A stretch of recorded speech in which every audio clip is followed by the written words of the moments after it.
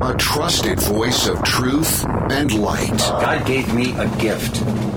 I shovel well. I shovel very well. And a rally point for those who've accepted the reality that they are not sheep. We've got a blind date with destiny. And it looks like she's ordered the lobster. This is the Bryan Hyde Show. Well, hello there and welcome to the show. You know, we just live in a time where there is just no shortage of bad news. So if you tuned in today so I could tell you all the bad things that are happening and everything that should make you afraid or angry, well, I'm going to disappoint you, at least partially, because that's really not what I'm about. Look, I mean, there are plenty of places where you can access your Daily Dread supplement, but I want you to know I'm sincerely trying to put forth this effort to provide some truth, some light, and hopefully encouragement, and do I dare be so bold, some inspiration to step up and fulfill whatever role you are meant to fulfill. In other words, to be the person you were born to become. But I don't want it based out of, you got to do this, man, the world's falling apart all around us. And it's hard. Because there's not a lot of good news going on today. There are tensions everywhere. There's a lot of chaos. This is very consistent with fourth turning methodology, meaning it's a crisis cycle, and we are moving towards the climax of this particular crisis, and it's a little bit scary. Look, I understand. Most of the preceding fourth turnings that we have seen throughout American history have been things like the Revolutionary War and founding era, which, you know, it seems far removed, but that was a time of great upheaval. You know, the balance of what the nation would be, or I guess the fate of what the nation would be literally hung in the balance. Nobody knew for sure how that was going to turn out. Likewise, the Civil War and Reconstruction. That was also a fourth turning crisis, and it was a big one. 600,000 people died.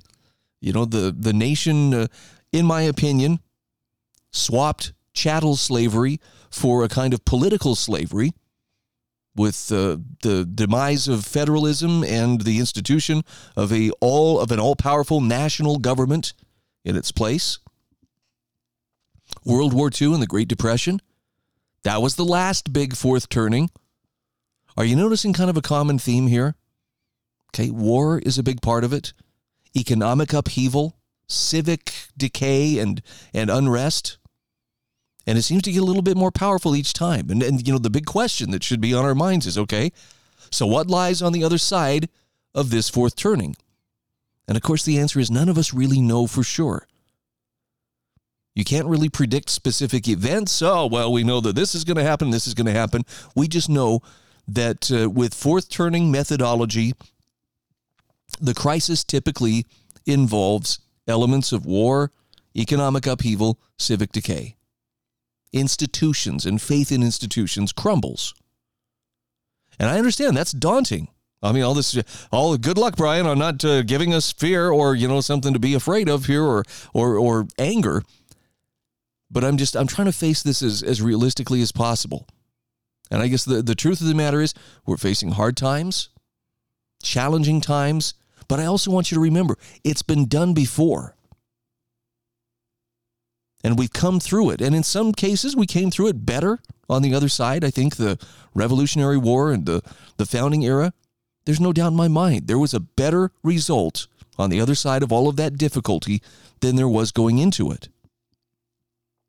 Even, you know, coming out of the war between the states and the Reconstruction era, some things were not as good, but there was still incredible promise, and people's standard of living and ability to chart their own course was remarkable. America kind of grew into its own under those circumstances following that conflict. After World War II, you know, my kids and I have had this discussion. If you could be transported back to or live in any time of your choosing, late 1950s, early 1960s, that's where I'd want to be. The haircuts, the cars, the architecture, the clothing. I don't know. There's something about that vibe, I think. And it's not to say that it was perfect. There was also Jim Crow, and there were some serious problems. But there's a lot to be grateful for, even in our time. And I guess this is the point I'm trying to make. I believe every single one of us, at least if you're within the sound of my voice, I think we have a very essential mission to fulfill. It's an individual thing. What I'm doing and what I believe I'm supposed to do is not the same thing as what you're supposed to do. And I think that's the kind of thing that, in my opinion, again, you have to suss that out. I would start by saying, go to your Creator and ask, what am I supposed to do? What would you have me do to make the difference that I was born to make? By the way, that's a lot scarier than it sounds. I mean, that sounds like such a trite thing. Well, I just go ask God, tell me what I should do. But I can tell you from firsthand experience, that's not how your Creator works. It's not going to be like, okay, here's a list of instructions, just follow these and everything's going to be cool and you'll never experience grief, you'll never experience sorrow or anything like that. That's just not consistent with what life is all about. In fact, I want to share something with you. I'm going to start out with this passage that John Miltimore shared on his Substack. And this is a brilliant passage on pain, loneliness, and sorrow. One of the reasons I'm sharing this is because I have some very dear friends, people that I love, who are going through all of these things right now. And to find hope in this kind of a situation, or to find hope in a world such as the one we live in, is not easy. But John Miltimore shares this excerpt from a book called 3 Men in a Boat, to say nothing of the dog. This was published by English humorist Jerome, which, by the way, is not a pseudonym, published back in 1889. And he says, the book is itself very funny, but there's parts that really stand out. In fact, sometimes the author pivots from humor to explore other parts of the human experience. And one of the parts occurs where the narrator steps out for a cool breath of air on a beautiful evening. And after a day of travel, jokes, and laughter, the narrator feels something powerful as he stands alone before the glory of creation. Here's what it says. It was a glorious night. The moon had sunk and left the quiet earth alone with the stars. It seemed as if in the silence and the hush, while we, her children, slept, they were talking with her, their sister, conversing of mighty mysteries in voices too vast and deep for childish human ears to catch the sound. They awe us, these strange stars, so cold, so clear. We are as children whose small feet have strayed into some dim-lit temple of the God they've been taught to worship but know not. And standing where the echoing dome spans the long vista of the shadowy light, glance up, half hoping, half afraid to see some awful vision hovering there. And yet it seems so full of comfort and strength, the night. In its great presence, our small sorrows creep away ashamed. The day has been so full of fret and care, our hearts have been so full of evil and bitter thoughts, and the world has seemed so hard and wrong to us. Then night, like some great loving mother, gently lays her hand upon our fevered head and turns our little tear-stained faces up to hers and smiles.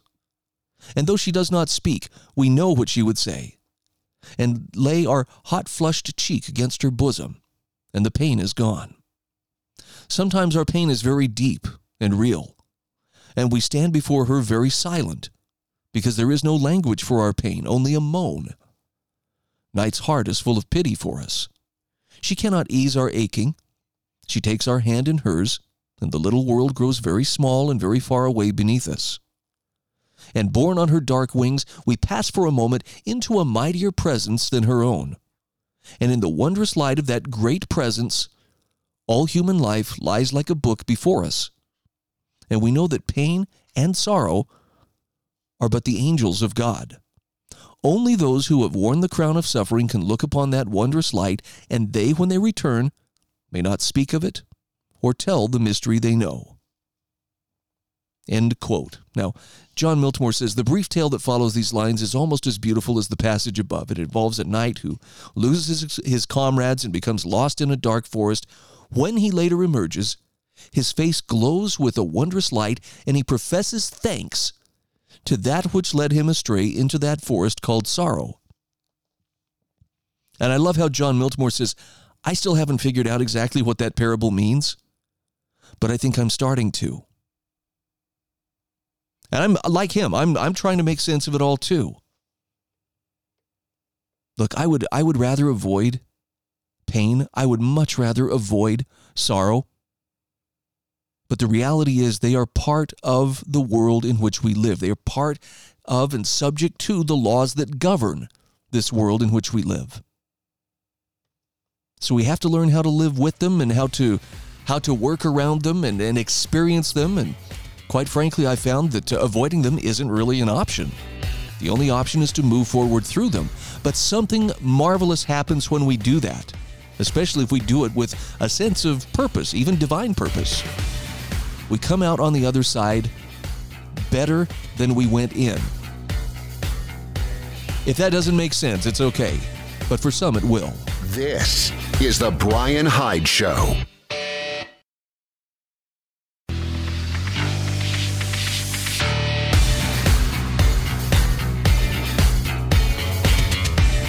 This is the Bryan Hyde Show.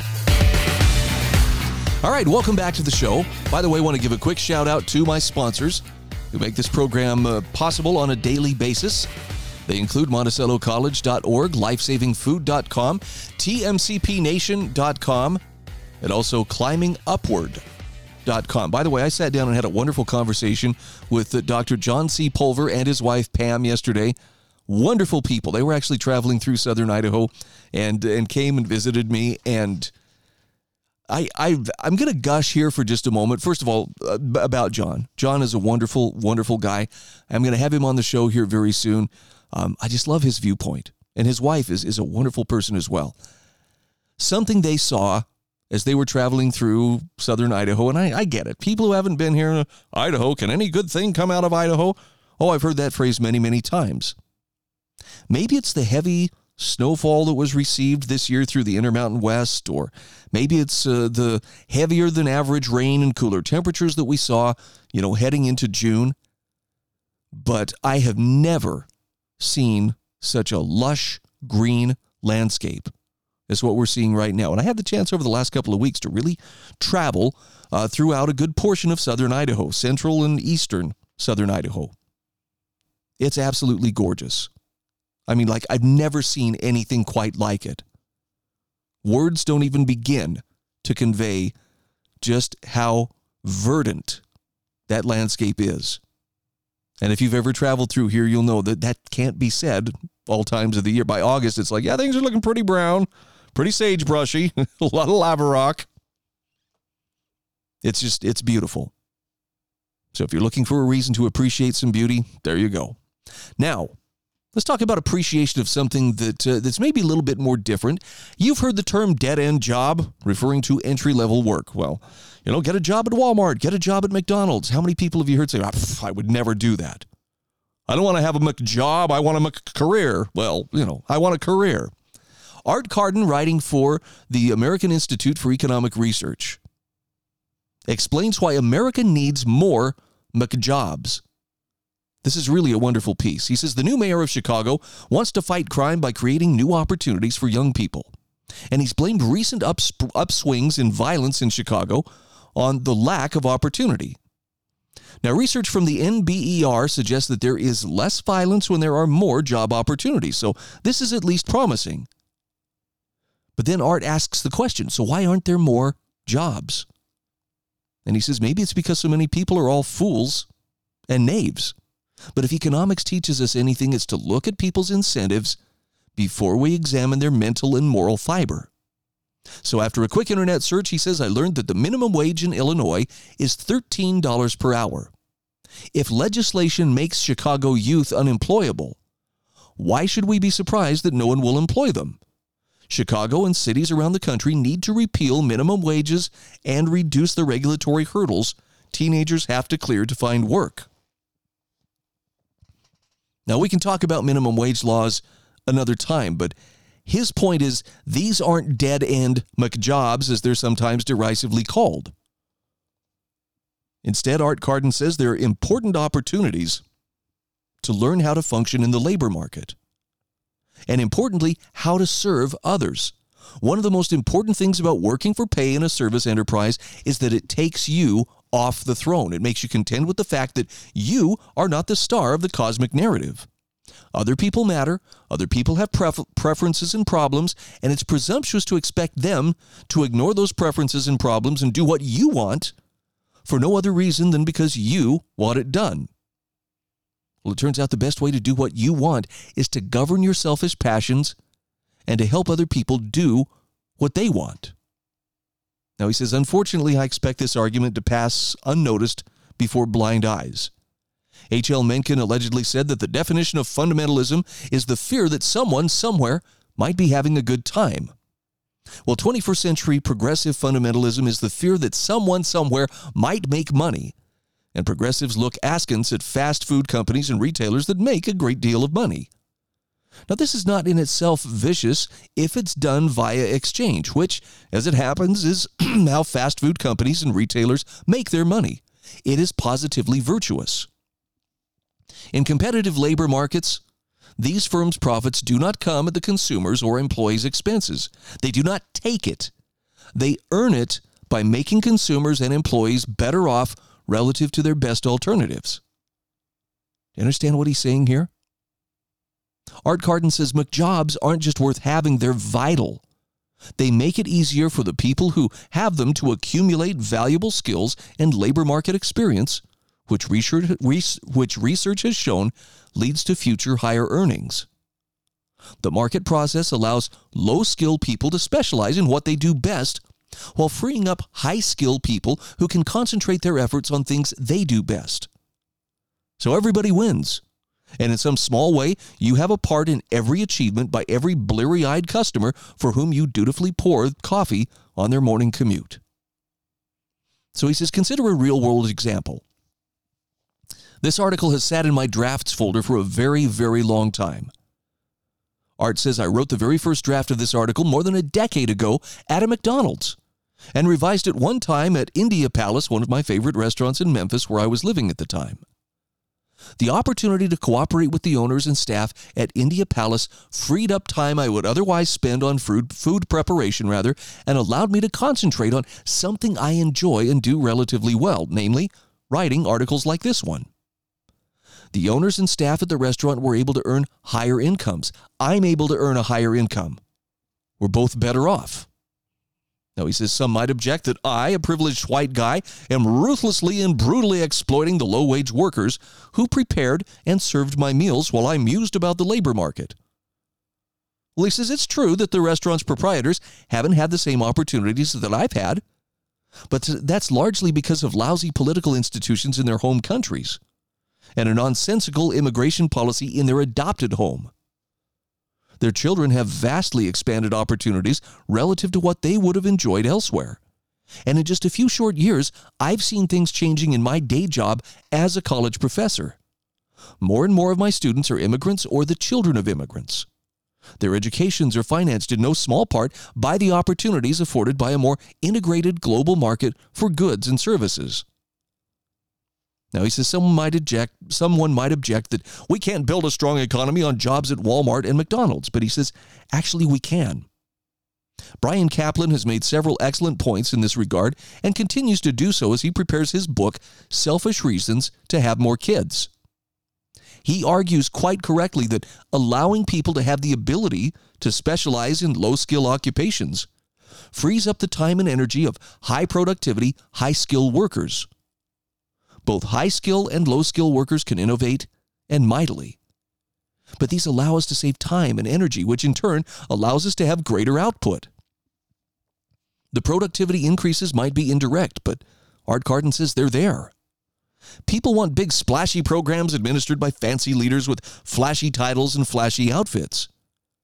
But he says, I'm convinced that there remains a lot of low-hanging fruit, however, that requires none of these.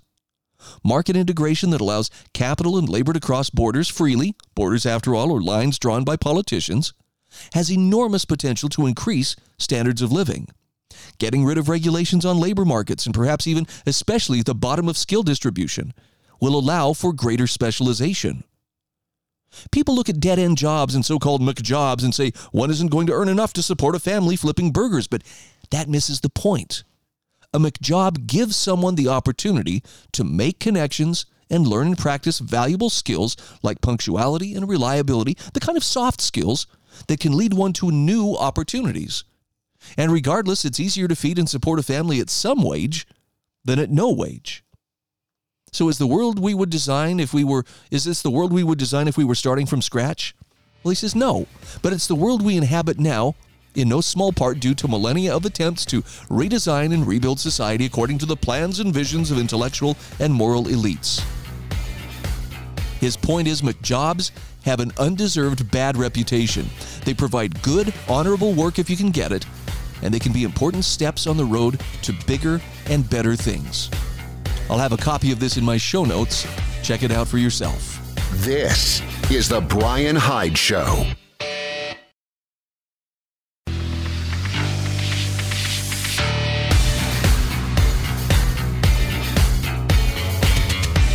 This is the Bryan Hyde Show. Welcome back to the show. Thanks again for tuning in. Again, my goal here is not to get you wound up and angry or fearful. I'm hopefully giving you some good information, some food for thought, things that will help you better understand the world. Just provide a slightly broader vantage point from which you can proceed forward. All right, so now, having said that, I'm going to share with you what may be one of the touchier subjects that I have touched on in a long time. This is an article from Brandon Smith, and it's one that deserves some pretty serious discussion. He wonders why American churches are eerily silent when the country needs them the most. Now, this is not an anti-religious screed, but he's asking a question that I know that more than a few people are wondering about and contemplating at this time. Why doesn't my church say more, do more, or provide, a stronger backbone of spiritual courage to stand up against, things that are clearly, leading to darkness? Here's how Brandon Smith puts it. He says, I had a relatively marginal Christian upbringing as a child and didn't really become interested in questions of a metaphysical nature until later in life. He says, my relationship to organized religion has always been to meet it with skepticism. I appreciate the fundamental moral messages and the aspirations to care for your fellow man, but I often wonder if a theocratic system would just end up becoming another form of tyranny. There are so many elements of organized religion that could be exploited by evil people who want to use it for their own ends.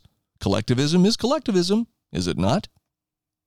He says, I don't think I became fully or truly immersed, in the concept of a creatively engineered universe until I started studying quantum physics and Jungian psychology. Then I realized there was far too much synchronicity in the world, far too much evidence that there is some kind of design, some kind of plan to life. And he says, I may not understand what the plan is, but I can see the mathematical and psychological fingerprints of what one might call God. And he says, it's the reason I could never take atheism seriously.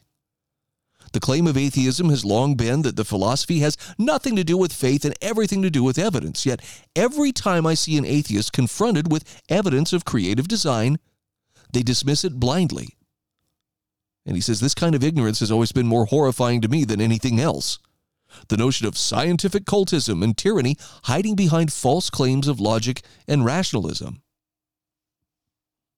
Brandon Smith says, I'm explaining my position on this issue to drive home the fact that I do not hold any affiliation to any particular church or religious group.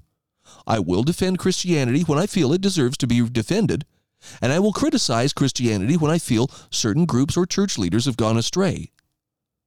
For example, anyone who reads my work knows I've outlined evidence that the Pope is an utter fraud and globalist puppet. And he says there are wolves in sheep's clothing within every belief system. So he says, when I hear a deafening silence, when I say I hear a deafening silence among Christian churches when it comes to the political and social climate today, this is coming from someone who's not quick to call for theocratic intervention. Even I find the lack of faith disturbing. By the way, great Darth Vader quote. He says, maybe I need to qualify my concerns a bit more. How about the sudden rise of Unitarian and progressive groups making a mockery of churches and co-opting Christian ceremonies to include woke propaganda, LGBT Marxism, and moral relativism? Where is the organized response from Christians on this development? By the way, he includes a video in this article that you can watch and see for yourself. It's titled, "You Won't Believe the Words from This Prayer at a Lutheran Church." And he says these are not isolated incidents. The woke cult is creating their own religion by hijacking the religion of others. Not because they want to find inner peace, but because they see the church as a center of power and they want a piece of that action. So why isn't there a mass call for Christian churches to reject the woke invasion? Why isn't there a consortium of Christian leaders moving to denounce these fake churches, making sure that the public knows they do not associate with these groups? Where is the call to action? Brandon Smith says if it exists, I'm not seeing it anywhere. And let's be clear, if there ever was a time for the Christian community to gain a wider membership, it would be now, as the world enters a state of perpetual chaos. Yet their response is muted and scattered. He says, consider for a moment the proliferation in the Western world of ideals which I can only describe as Luciferian in nature. The notion that pride and narcissism are virtues and that human beings are meant to be gods. The notion that children's bodies are a gender-fluid laboratory for insane medical practitioners that deny the unassailable laws of biology and engage in mass sterilization. The notion that humanity must one day be replaced by machine thinking that disregards reason and moral compass for the sake of cold and sociopathic efficiency. He says woke is a vehicle, a mask for a greater monster, and it is being forced into the public consciousness. There's been an active and violent attempt to condition the populace to far-left ideology, and this ideology is deeply hostile to Christianity. You would think there would be a nationwide effort to take a stand on the part of various denominations to ensure that this cult does not continue to gain ground. Well, he says, I'll be the first to argue that the liberty movement, as we sometimes refer to it, is an array of different movements joined together by a singular value, that being basic freedom. Not the hedonistic freedom that the political left promotes, which asserts that conscience and reality are subjective, making all behaviors, no matter how evil, acceptable. No, natural freedoms are what we value along with the non-aggression principle, which dictates that you cannot harm me or take my freedoms unless my behavior is directly damaging the life and liberty of other people. But what if the love of freedom alone is not enough to rally humanity together to fight the darkness we face today? He asks, what about the love of future generations? What if you and I have to fight and die for a freedom we will never personally enjoy? What if what we do today does not benefit us, but it benefits the next generation? What about the active struggle and sacrifice for a greater cause, even a divine cause? Maybe the liberty movement needs a guiding hand. Maybe we need more Christian groups to step into the fray. Now, Brandon Smith says, let's be honest. Christians have never been the cool kids, but it's hard to deny that Christians and conservatives are swiftly becoming the new punk rock in the face of a wave of leftist authoritarianism that seeks to control how we think, how we feel, what we can say, who we can associate with, where we can work, and how we participate in the economy. Only a couple of years ago, these people were trying to tell us they have a right to destroy us if we refuse to take a pointless vaccine that doesn't stop transmission or stop infection for a virus that 99.8% of people will easily survive. He says, in my mind, the millions of people who fought back against that agenda are rebel heroes. However, we need to be doing more, a lot more, and that requires organization. Christian churches already have the fundamental structures to make that happen, but they aren't working together. He says, I see more organized actions from Muslim groups in the U.S. than I do from Christians, and they're only 1% of the population. Now, the elephant in the room, of course, is 501c3 status that churches use to remain free from federal taxes. But it's a devil's bargain. Specifically, 501c3 pertains to political advocacy or issue advocacy, and churches risk losing their coveted tax-exempt status if they are determined to be influencing legislation or elections in a partisan manner. Well, who gets to determine if a church is acting partisan? Well, the IRS does, of course. In other words, the IRS can act arbitrarily to punish churches it views as a political threat to the prevailing agenda. So the only real solution is for churches to abandon 501c3 status en masse, or possibly form a peripheral organization outside of their respective houses of worship that they encourage their members to join. An organization that can act politically and does not rely on tax exemption to function. He says it's make or break time for Christians. I know that much. And even among those who are evangelical or prone to notions of the apocalypse, the people who argue that they will be whisked away by God's hand in a rapture before conflict ever reaches them, he says, consider this. And he shares Ephesians chapter 6, verses 10 through 15. Finally, be strong in the Lord and his mighty power. Put on the full armor of God so that you can take your stand against the devil's schemes. For our struggle is not against flesh and blood, but against the rulers, against the authorities, against the powers of this dark world, and against the spiritual forces of evil in heavenly realms. Therefore, put on the full armor of God, so that when the day of evil comes, you may be able to stand your ground, and after you have done everything to stand, stand firm then, with the belt of truth buckled around your waist, with the breastplate of righteousness in place, and with your feet fitted with the readiness that comes from the gospel of peace. It's funny how that scripture hits, hearing it in this context. But I don't think Brandon Smith is wrong. We'll be back in just a moment. This is the Bryan Hyde Show.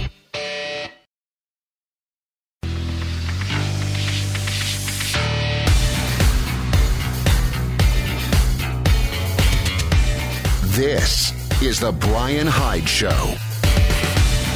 All right, welcome back to the show. So did it make you uncomfortable, going through that, why are the churches being so silent? And look, I have my own thoughts, on the one hand, why aren't churches more involved politically? I think there is probably something to the 501c3 status, that tax-exempt status, and yet when people talk about, well, we need to start taxing the churches, I'm like, how come your default isn't that we should stop taxing everybody? And instead, try to make everybody as free as the churches. But for some reason, freedom isn't the way that most people seem programmed to go. And then there's also the issue of, is it wrong to question, why churches are not more politically involved, or at least, for instance, I'll just give you this for instance, slavery. The reason slavery was abolished, first in Europe, and then later in the U.S., no, it wasn't because of the war between the states, even though the spin is, well, all these people died, to stop slavery. No, they didn't. They died because Lincoln would not let the southern states leave. He wanted to preserve the Union. Lincoln, by today's standards, was as much a racist as anybody you could think of. The bottom line is, it was the churches that led out. It was the preaching of abolition and the preaching from the pulpits that pricked people's hearts and eventually won over enough people's hearts and minds to reject chattel slavery entirely.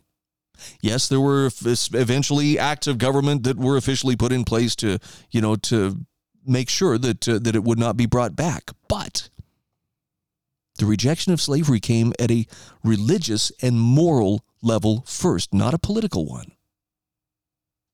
That's important to remember. And when people have asked me, why I belong to the Church of Jesus Christ of Latter-day Saints, people sometimes say, why don't they get more involved? Why aren't they saying more? And I think this may be an acceptable answer. It may not be acceptable to all, but I think churches, all churches, first and foremost, have the directive to help people find salvation. And I'm not talking political salvation. I'm talking about, eternal salvation. That's a big order. That involves not only, proclaiming the gospel to people out there who've never heard it, but It means making sure that the people who have heard it are being sustained and strengthened and perfected, in their understanding of it, and encouraged to live up to it. That's a tall order, without even getting into we also need to have a political lobbying wing and so forth. So I think this is one of those areas where I believe, yes, absolutely, there should be a religious component to a person's willingness to stand for freedom, but I believe it should come primarily at the individual level. Sorry, I didn't mean to turn this into a church meeting, but I have lived long enough and I have experienced enough things in the quest to protect and defend freedom that I can say with no hesitation or apology, I believe God is every bit the author of freedom. I believe it's essential to his plans, and that it's one of the greatest gifts that he offers us. But I also believe that it's the kind of gift that if you're not qualified for it, if you aren't willing to live up to the principles and practices that accompany it, you will not enjoy it for long. People can squander their freedom in the same way that they can squander their inheritance if they're not careful. Look at Hunter Biden and look at the hot mess that this poor guy's life is. You want to talk about somebody who has privilege. And yet, what's he doing with it? I mean, he's running 120 miles an hour straight into the ground. That's sad. So I guess, in summary, anything you're doing to get right with God is a good thing. And if the cause of freedom is something that stirs you, I would say that's a good thing as well. And then some people throw, theocratically, oh, you're a theoconservative. Wow, you invented a new word. Good for you. Here's a cookie. Don't let labels throw you off, though. Once you start to understand that the cause of freedom is God's cause as well, and that when you stand for freedom, you stand with God, because you're not just standing for your own, right? You're standing for freedom for everybody. That's the kind of thing that can take that little spark of, yeah, I think freedom's good, and turn it into a roaring inferno of love for freedom in your heart.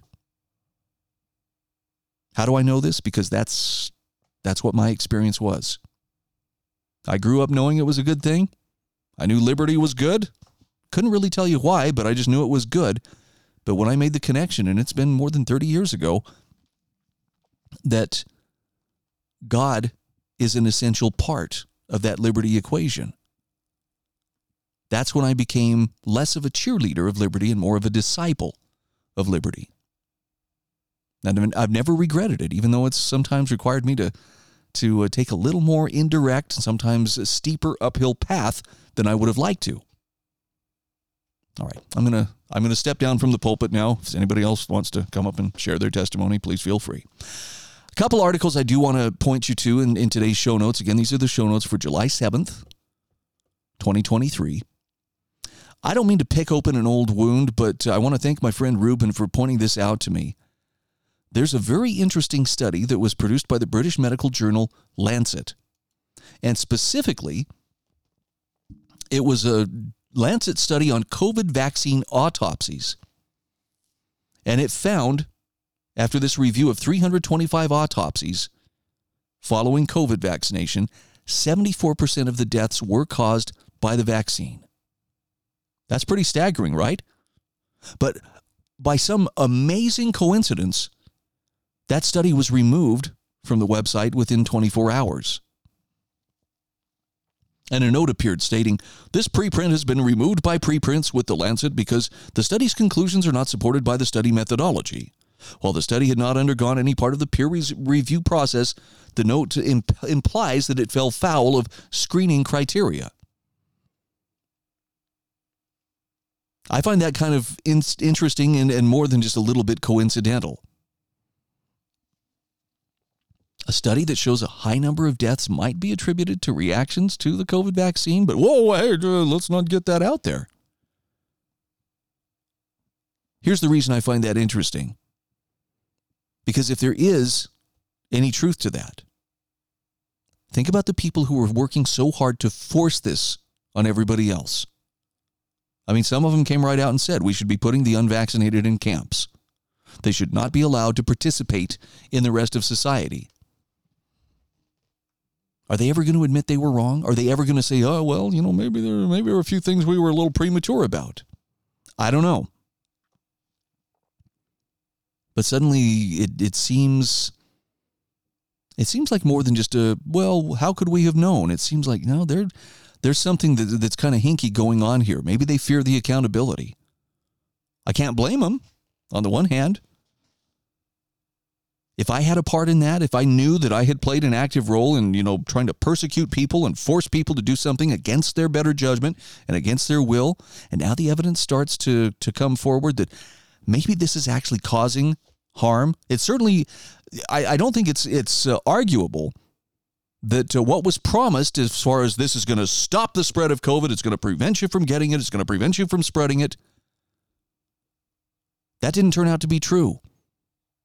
How many people are on their fourth and fifth boosters and they're talking about, we're going to have more and more boosters all the time.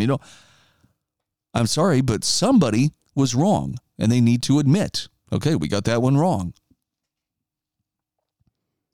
And if you're one of those people who successfully resisted all the psychological pressure, to get the jab or else,